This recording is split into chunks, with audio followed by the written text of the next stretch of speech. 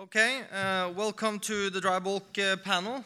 Okay, and with us today we have Carlos Pina, Commercial Director, Sea Transport Maritime. We have John Wobben-Smith, CEO, Genco Shipping. We have Per Heiberg, CFO, Golden Ocean, and Lucas Bomparis, President, Safe Bulkers. We have Stamatis Tsantanis from Sea Energy Maritime. And last but not least, we have Mr. Scrubber, Hamish Norton from Starbulk. Should we just skip coal and iron ore and go straight to scrubbers, or should we do some dry bulk first? I'd go with the fire and brimstone. Okay. Not so much fire and brimstone anymore. Do we have the slides up here? There we go. Okay, I'd like to kick off with a few comments. On the chart to the right, we show China's energy mix. Both in 17 and 18, and it shows that the thermal energy accounts for about 75% of Chinese electricity production, of which coal makes up about 70% and gas about 5%. Hydropower is about 15%, and others 10% being wind, nuclear, and solar. And year to date, we've seen Chinese hydropower production being only up about 2%, and other energies up only 20% off a low base. On this chart to the left, you see Chinese coal production. It's actually down close to 1% year to date, which has led to a relatively sharp increase in coal imports, up 14% into China this year. If you look at the chart to the right, you would see that Chinese coal imports in 18 is exactly where it is at the same point in time in 17 and 16. 17 ended up 6%, and 16 ended up 25%. Where would 18 end? Anyone like to kick off?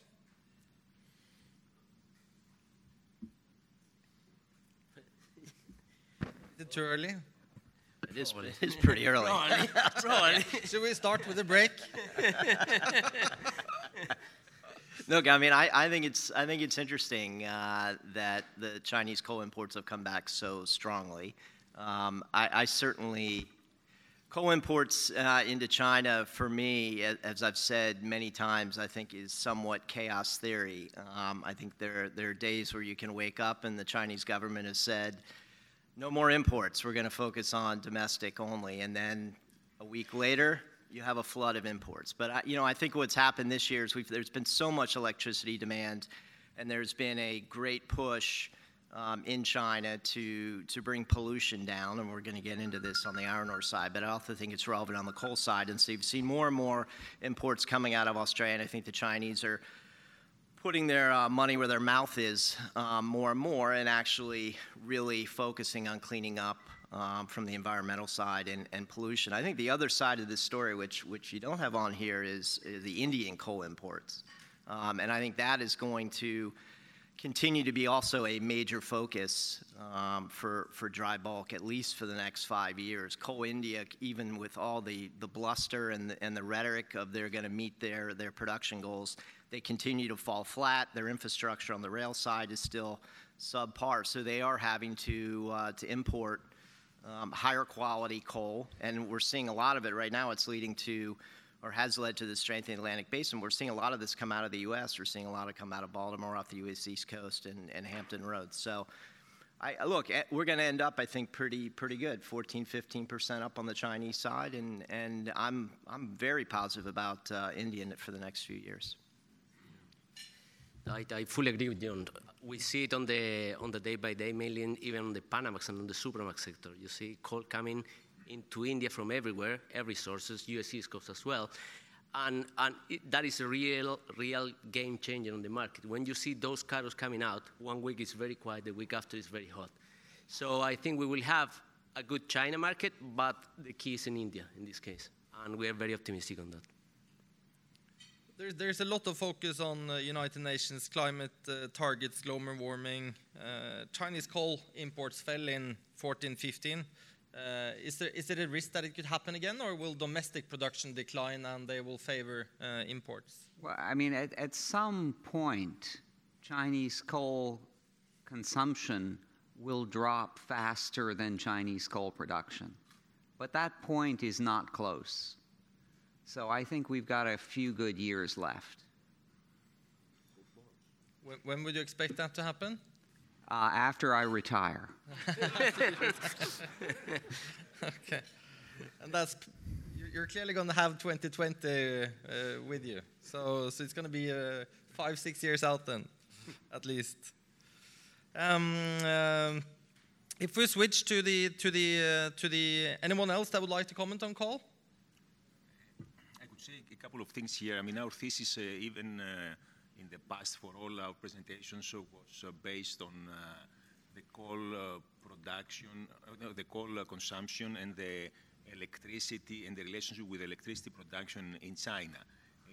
Each country, as we have said several times, has a specific energy mix, which you cannot change year by year. And China has, let's say, certain hydropower capability. They will try to import LNG and expand LNG, but coal remains the key, element, the key fuel for their electricity production, and this will continue. Sometimes we'll see that imports will be higher, sometimes lower. There will be volatility, but China will continue to depend in the foreseeable future from coal. And of course, as we move towards cleaner, let's say, technologies and cleaner fuels, they will try to import more fuel, more coal from abroad compared to the fuel that the coal that they are producing locally. I just want to add, it's also important to know that India is building brand new coal-fired power plants with the kind of the best technology, also with thinking of pollution and air quality. That helps in the bigger picture, though, so they will still continue to consume coal in general. Okay. If we can have the slides back up again, if we look at the Chinese iron ore imports, they're down about 0.5% this year. And that's despite their domestic production, that's Bloomberg figures at least, down 40% year over year. Steel production up 9% and pig iron production up 5%. So with such strong steel production and decline in production, or on the iron ore production, how come imports year to date are so low? Yeah. Well, the key word here is the quality of iron ore. Yes, the country might import somewhat lesser amount of iron ore, but they have chosen to go for the higher grade of iron ore, which is actually much, much better for us because that helps the long-distance trade. So the higher quality iron ore comes from Brazil, especially the north of Brazil. So that is basically 3 times the distance of Australia, which is the lower grade iron ore. Obviously, they still need to increase, to import pretty much the same quantities. However, the better the quality, the better the ton-mile effect for us. Yeah, and just to further that sentiment, you know, the domestic Chinese iron ore is something like 20% iron by weight, whereas Australian iron ore is about 62% iron by weight, and Brazil is about 68%, or at least the better grades of Brazil.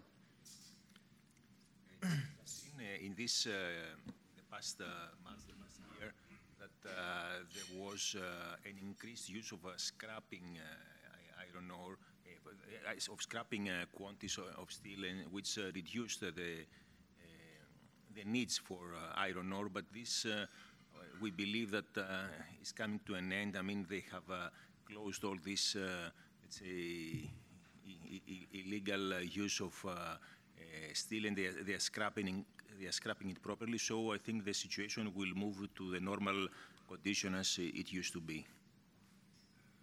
Yeah, I would just on that, just to throw a little cold water on this. I do see electric arc furnaces growing in terms of use, but again, this is going to be way after Hamish retires, and hopefully after I retire as well. But so now on the positive side, I think you have to look at Brazil and Vale in particular, and you look at their production guidance that they have reiterated time and time again. and you look at their production for the first half, well, they've got at least 35, 40 million tons that they need to make up in the second half. And so I do think you're going to really start to see a strong Brazilian push of iron ore imports over the next month or so.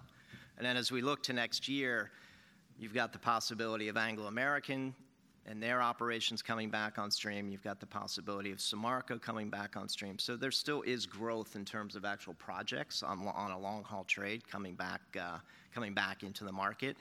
And the steel industry in China, you know, you may not know it if you read Reuters or Bloomberg, but it's actually doing pretty well.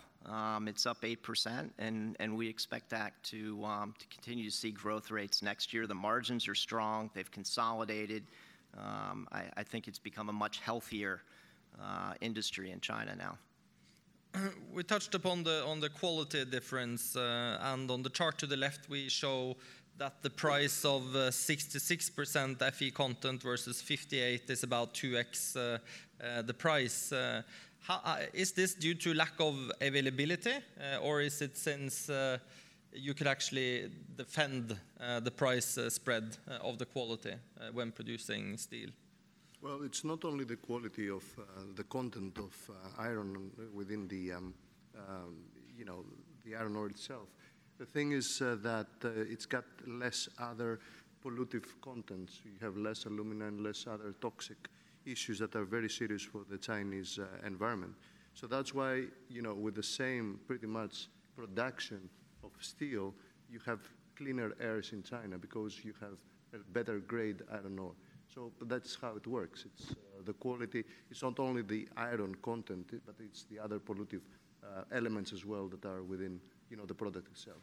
Since if you look at the chart to the right here, you see port inventories of iron ore in China by quality, Australia, Brazil, India, and others. And then we see that the Australian share is building while they're tapping on the Brazilian inventories. Exports out of Brazil is up 2% year to date, year over year. They've guided a higher figure. Should investors now expect a very strong end of the year? Well, if I may, the first half of the year, there was a lot of unforeseen events in Brazil that didn't allow for the exports to meet the targets. I mean, they were estimating around 200 million tons to be exported, whereas they managed to export only 175 million. Like John said before, they need to catch up by 25 to 30 million tons in the second half of the year, which now they are doing. They're ramping up the production and exports. And we're seeing that effect by increasing of exports from Brazil. So this is happening now. First half, it was mostly weather-driven and other maintenance-related factors. Now in the second half, they're ramping up and they're pushing a lot of cargo as much as they can. Actually, it's Q4, no? So it's when the iron ore should come from Brazil. Everybody's expecting that, and I was only last week in Singapore talking with the miners all around. And Vale is still very optimistic that they will reach their target. So hopefully, mainly on the Cape market, we will see that peak coming in the next 30 days. Okay.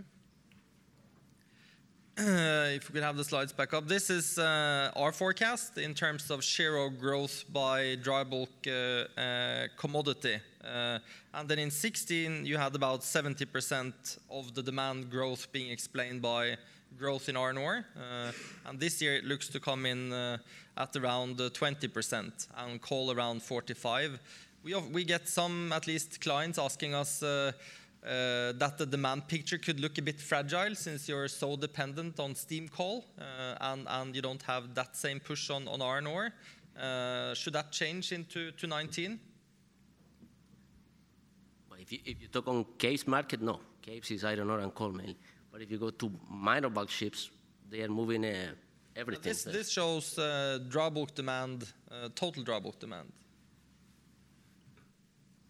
I see very difficult that we will get out of iron ore and coal on the bulkers. There is other commodities like grain, important, but the most important are those two. Yeah, I mean, look, on the iron ore side, again, I still see growth projects that are coming on next year. So I think, again, coal, I just look at coal as this black box. At least in China, I'm optimistic about India. I'm optimistic about some of the other Southeast Asian countries. China needs coal. China needs quality coal, which is from Australia, South Africa. So I think it will continue. I'm just not sure. It's very hard to tell what the growth rates are going to be next year. But let's put this in perspective for a second. We're talking about somewhere around maybe 2% supply growth next year versus 3 to 4% demand growth. And we're building off of a recovery that started somewhere in the middle of 2017. We've got demand outstripping supply this year, so now we're building on that to another year. So that's why at least we're reasonably optimistic going into 2019 from a big picture standpoint. Okay, so let's do a quick summary then. If you look at our 19 forecast, we have 3.9% ton-mile demand. I'd just like a quick comment if that's fair, low or too high. So 3.9% dry bulk ton-mile demand in 19. From our point of view, that would be fair. That would be fair. So one fair. Fair here as well. Yeah, I think it will be fair assumption.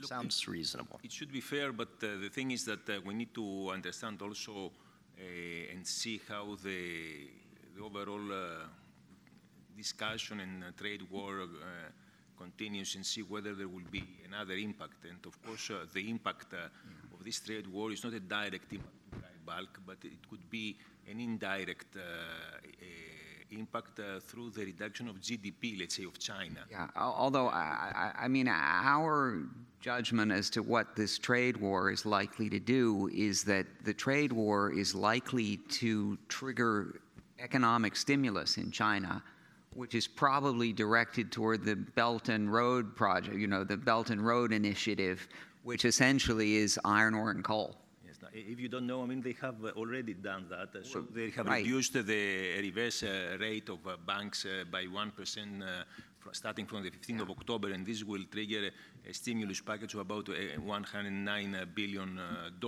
So this was the second part that I wanted to say before the interruption, that because of this trade war, we may see that these stimulus packages like the one that they have already introduced will take place, and this sometimes we could see even a higher demand than the expected demand, just because as a reaction of China towards the trade war. And in fact, I believe that the Trump family are big investors in dry bulk shipping. Oh, they are? It's a joke. If we look at on the supply side a bit, the fleet is quite young. 73% of the fleet has been built over the past 10 years, and you have 11% on order. On the chart to the left, you will see average scrap age on the Capesize over the past years. Now it's 24 years. 2 years ago it was 20. If you take out all the fleet above the scrap age, you would take out about 3.5% of the Capesize fleet. Will dry bulk benefit from 2020 regulations from a supply perspective? We're not talking scrubbers now. We're going to touch upon that later. But in terms of how the industry will be affected from a supply perspective. Well, of course it will be affected because the market, we believe, it's already very, very tightly supplied. And we see that every day, the minute you have 10 ships or 20 ships stuck in different locations, automatically the market shoots up a lot. Now in 2019, 300 to 400 capes will stop to install scrubbers. And as you said, we will not be discussing the scrubber economics now, but probably in the next question. You can talk about the supply effects of scrubbers, yes, not the scrubber economics. That's if you have 300 ships or 400 ships within a year stopping to install scrubbers, you can understand what's going to happen with the rates. The market is already very tightly supplied. Ships will be stopping. Some people say 20 days. We believe it's going to be way more than that. So that by itself is going to create a huge supply issue that's going to drive the rates. And the ships that don't install scrubbers are going to have to stop for, we think, the better part of a week to clean out all the sludge in their ballast, in their bunker tanks. And make other upgrades as well. Yeah, but proportionally it's only a day, 2 days, comparison with the scrubber that is 30, 40 days, no? You think it can be 2 days? We don't think it's 2 days. We think it's, more like, the better part of a week. No, it's not only that. It's not only to get rid of the sludges. You also need to upgrade various equipment on board the ship in order to be able to burn MGO in the long run. So it's definitely not 2 days. It might be a week, it might be more, but you certainly need to do upgrades on the ship in order to burn MGO. 1 day is just to put the fuel, so we need 1 day to refuel the vessel, and then we'll see how many other days they are needed. Of course, I don't think this, all these tanks will be cleaned so thoroughly as everybody expects. But I mean, again, there will be some requirements for other pumps.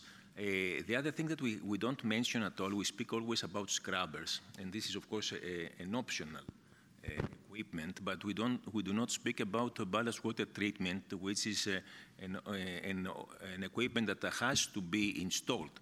So there are so many ships that have not yet installed. They took exemptions, and these exemptions were for 2019, 2020, etc.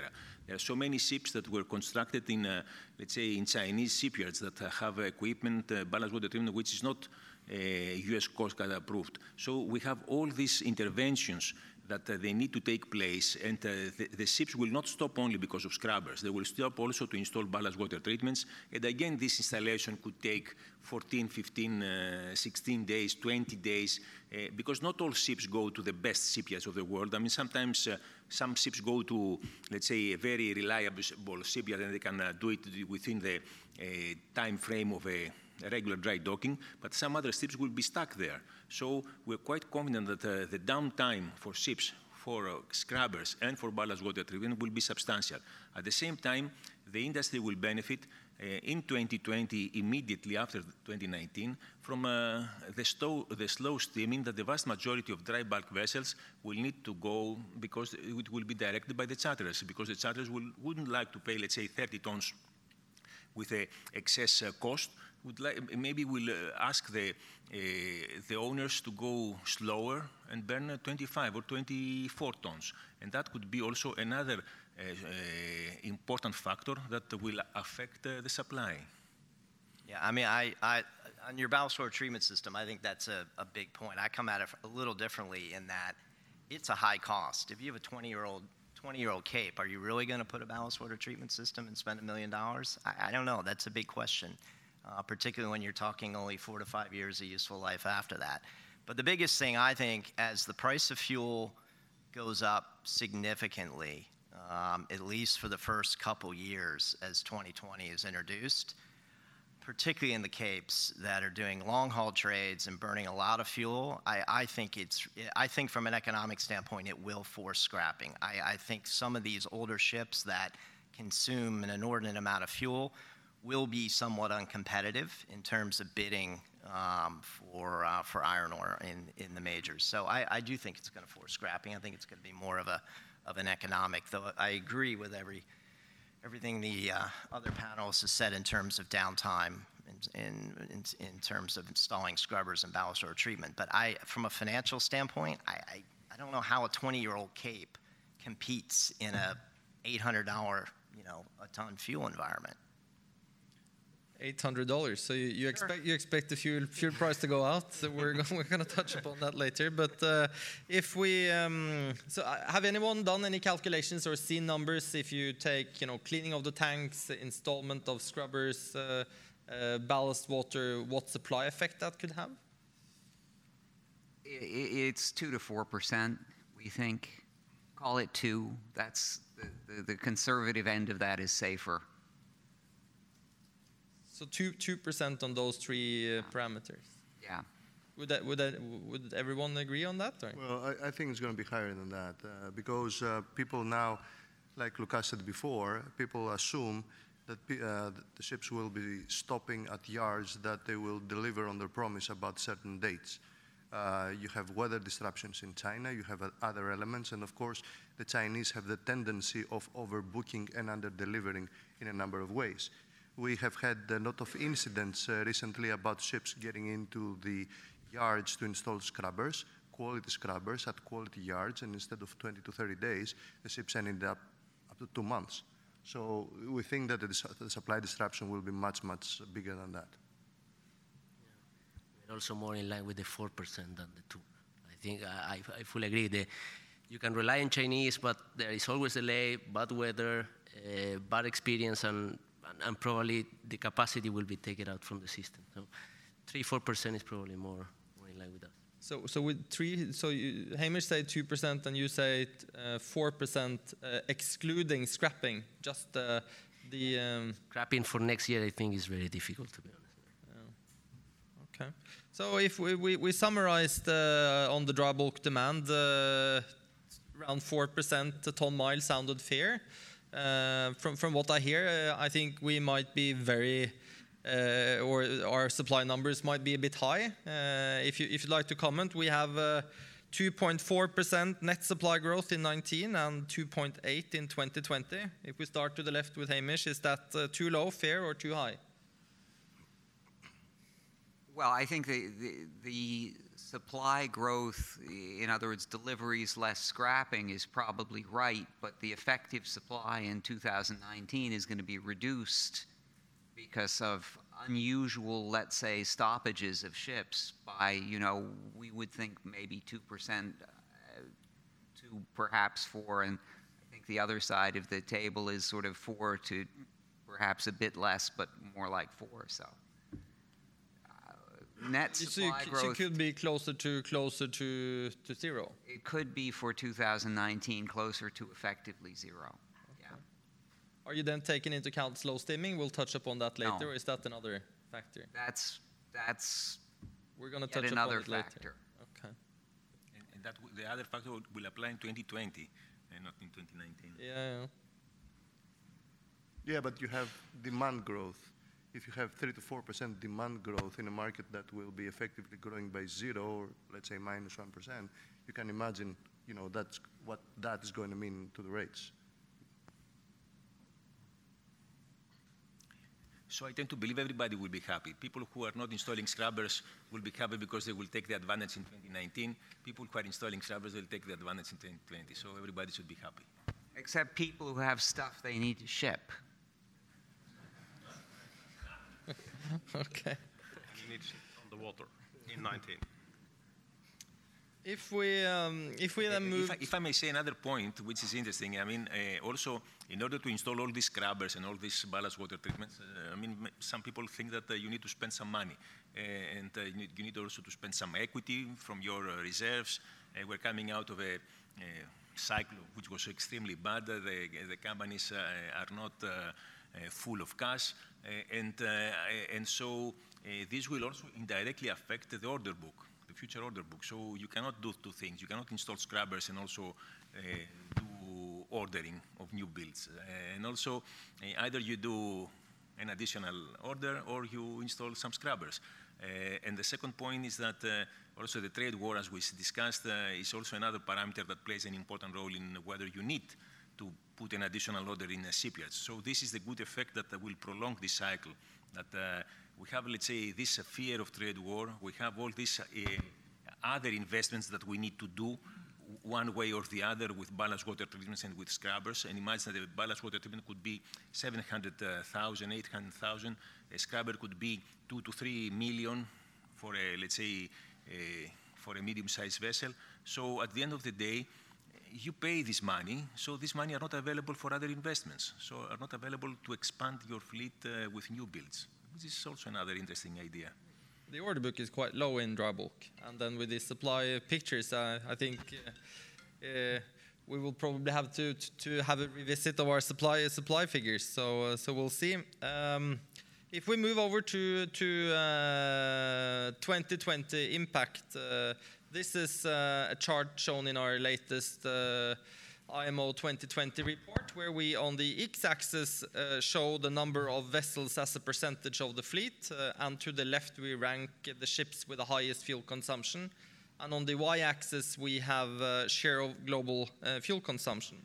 And then I would see if you take the 5% most thirsty ships, you would have about 40% of fuel consumption globally.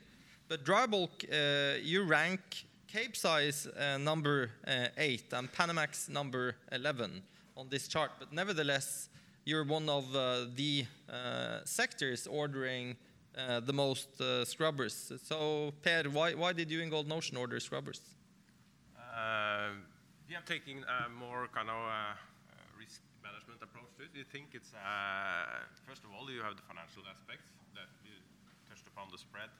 It seems to be a good investment. And I don't think this is a long-term solution for the industry in general. Yeah, we are installing in more or less half of the fleet. And we also tie it in with the regular dry dock schedule in order to limit the off-hire period. So it's from a financial point of view, it makes sense to do the investment for those reasons. We also think that the older vessels will lose out in the competition in 2020. So it's more favorable to install in the older vessels rather than the new and fuel vessels. And John, it seems like you're also joining now on the Capes. We are. Yeah. Are investors giving you pushback, or for you have to install scrubbers? No, not at all. In fact, I'm actually surprised how little questions that we get on this. But look, we're taking a portfolio approach on it. We're putting scrubbers on all 17 of our Capes. We think that makes sense. The payback period, even at a $200 spread, which is most likely conservative, is still a year. So we think that is pretty much a slam dunk from an investment standpoint. We're not immediately. We haven't immediately made a decision on what we're going to do with the smaller ships, but we're maintaining the options on at least 15 more. And if you look at our Capes, our 17 Capes out of our fleet, that's 41% of our overall fuel usage. And if we add in the options, that's another 20%. We still haven't established in our mind the case for the smaller ships quite yet. It's a longer payback, and I think there's some more unknowns on the smaller ships in terms of availability of high sulfur fuel in some of the smaller ports that are mid-sized and smaller ships call. But for us on the Capes, we think it makes a lot of sense, obviously, and we've spent a lot of time on this. So we expect to have all 17 done before the end of 2019, and we have some that are being dry docked. We're having some that we're rolling forward. But we also are happy that we have waited to some degree on this, as some of these larger Chinese yards have gained the expertise in terms of installing the scrubber equipment, so you can keep the number of days that the ship is in dry dock to a minimum. Hamish, would you like to add some comments? You've ordered a few. We've ordered some. Yeah. As a small hedge. As primarily a hedge. It's primarily a hedge. No, we've basically, we intend to put scrubbers on our entire fleet, and we think the profitability of those scrubbers will have the greatest duration in the smaller vessel classes, and the greatest initial magnitude in the larger vessel classes. And after a period of time, there won't be any profitability for the larger vessel classes. It will simply be a requirement to do business. If I may say a couple of things about the fundamentals of scrubbers, because quite often, and also for the audience, for the benefit of the audience, we do not understand what this device does and whether it's suitable or not for cleaning. So first of all, today that we are speaking, all ships are not, most of the ships are not equipped with scrubbers, and the result is that the sulfur that is inside the fuel that they are burning, it goes to the atmosphere. It dilutes with the humidity, it becomes an acid rain.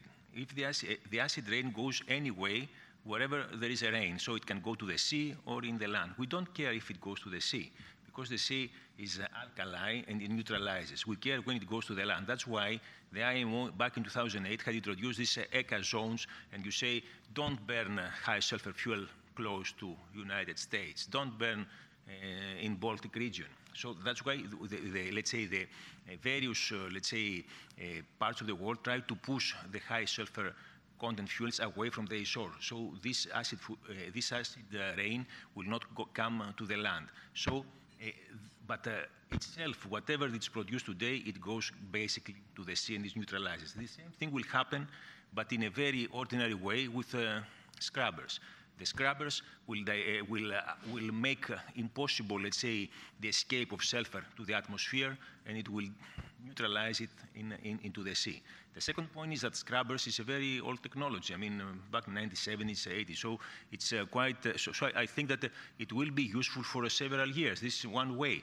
And I tend to believe that the necessity of cleaning the exhaust gas with scrubbers, the exhaust gas from sulfur with scrubbers, is very important because crude oil itself, we have several crude oils. We have crude oils with high sulfur content, and there it's economical to take out the sulfur, and you have crude oil with very low sulfur, which is okay for our case, but also you have crude oil with medium content sulfur, which it's not economical to take it out. So either you spend money in the refineries, which means that the fuel will cost more, and you don't install scrubbers, or the cost will be less with the scrubbers. So I think the economics are there. Also, the HFO, the heavy fuel oil that we discussed, is a big percentage of the crude oil. So the production itself is unavoidable. Either you use it as it is, with high or low sulfur, whatever it is produced, or you need to send it to a cracking, to have a cracking methodology and make other, let's say, fuels. If you do that, it's again an additional cost. So all these economics are, let's say, I believe that they are in favor of the companies that will install scrubbers at the end of the day. And these scrubbers will work for several years, for 10 years, for 20 years. It's not for 1 or 2 years. Okay, I just want to show one slide more. These are numbers we subscribe to, provided by DNV. As of August, they counted about 1,000 scrubbers. And then by September, it went up 300. And by October, it went up an additional 300. We count that there is about currently 15% of the Cape fleet would have installed scrubbers by 2020. And our forecast is that about more than a third of the Cape fleet will have installed scrubbers by 2020. Would the ship owner manage to retain all the saving? Stamatis? Well, first of all, I agree that the scrubber installation and the usage for the next few years appears to be mathematically, a good exercise. Some people say that the payback may be like a year. Some people say that the payback may be prolonged to 3 years. I don't know, and nobody knows what's going to happen. Personally, when I hear companies admitting in the investment of hundreds of millions of dollars, regardless if that's equity or debt or whatever, I find it a little bit problematic for the shipping community because it's a silent acceptance that the cost of all this investment will be borne by the ship owners, which in my opinion is wrong. That should be made in cooperation with the charters, and the cost of the actual investment and all that should be passed to the end consumer, whoever the end consumer may be, as this is happening in all the industries in the world. For example, if you have higher fuel cost on the airplane, the passenger pays the cost. If you have a higher fuel cost at the gas tank, unfortunately, the consumer pays the cost. In this case, if everybody goes out and says, I will install 100 scrubbers, 200 scrubbers, 300 scrubbers, or whatever, that means it implies that the cost will be borne solely by the shareholders of these companies. And that, in my opinion, is not so correct. Of course, if the shareholders bear the cost, the shareholders get the profit. If there is a profit, the charters bear the cost, the charterers get the profit. I'm not sure who's going to have profit or who's going to have losses. As a company, we have decided that the scrubber installation for Synergy, which, as you all know, it's the only pure-play Capesize fleet, will be done in cooperation with the charterers. So we have entered into agreements that we will be sharing the cost and we will be sharing the upside and all that, because it's not only what the spread looks to be from 2020 onwards, which it might be $1,000, it might be $100, I don't know. But the thing is here, the availability of fuel. and who's going to have the responsibility of providing the high sulfur fuel oil and all that. So in our opinion, that is an exercise that should be done in close cooperation with the charters and not by the owners themselves. But Hamish, let me challenge you, Hamish, in terms of if you're in Brazil and there's 2 Capesize with scrubber, 2 Capesize without scrubber, and they're competing for cargo, how would that bidding process in terms of retainment for scrubber? Well, we don't intend to time charter our scrubbed ships. We intend to voyage charter them, and therefore we'll just carry the iron ore for the same price per ton that the market will bear. Nobody even knows whether which ship we're going to use. We'll just say we'll carry, your iron ore at the market price per ton, and we'll get the profit.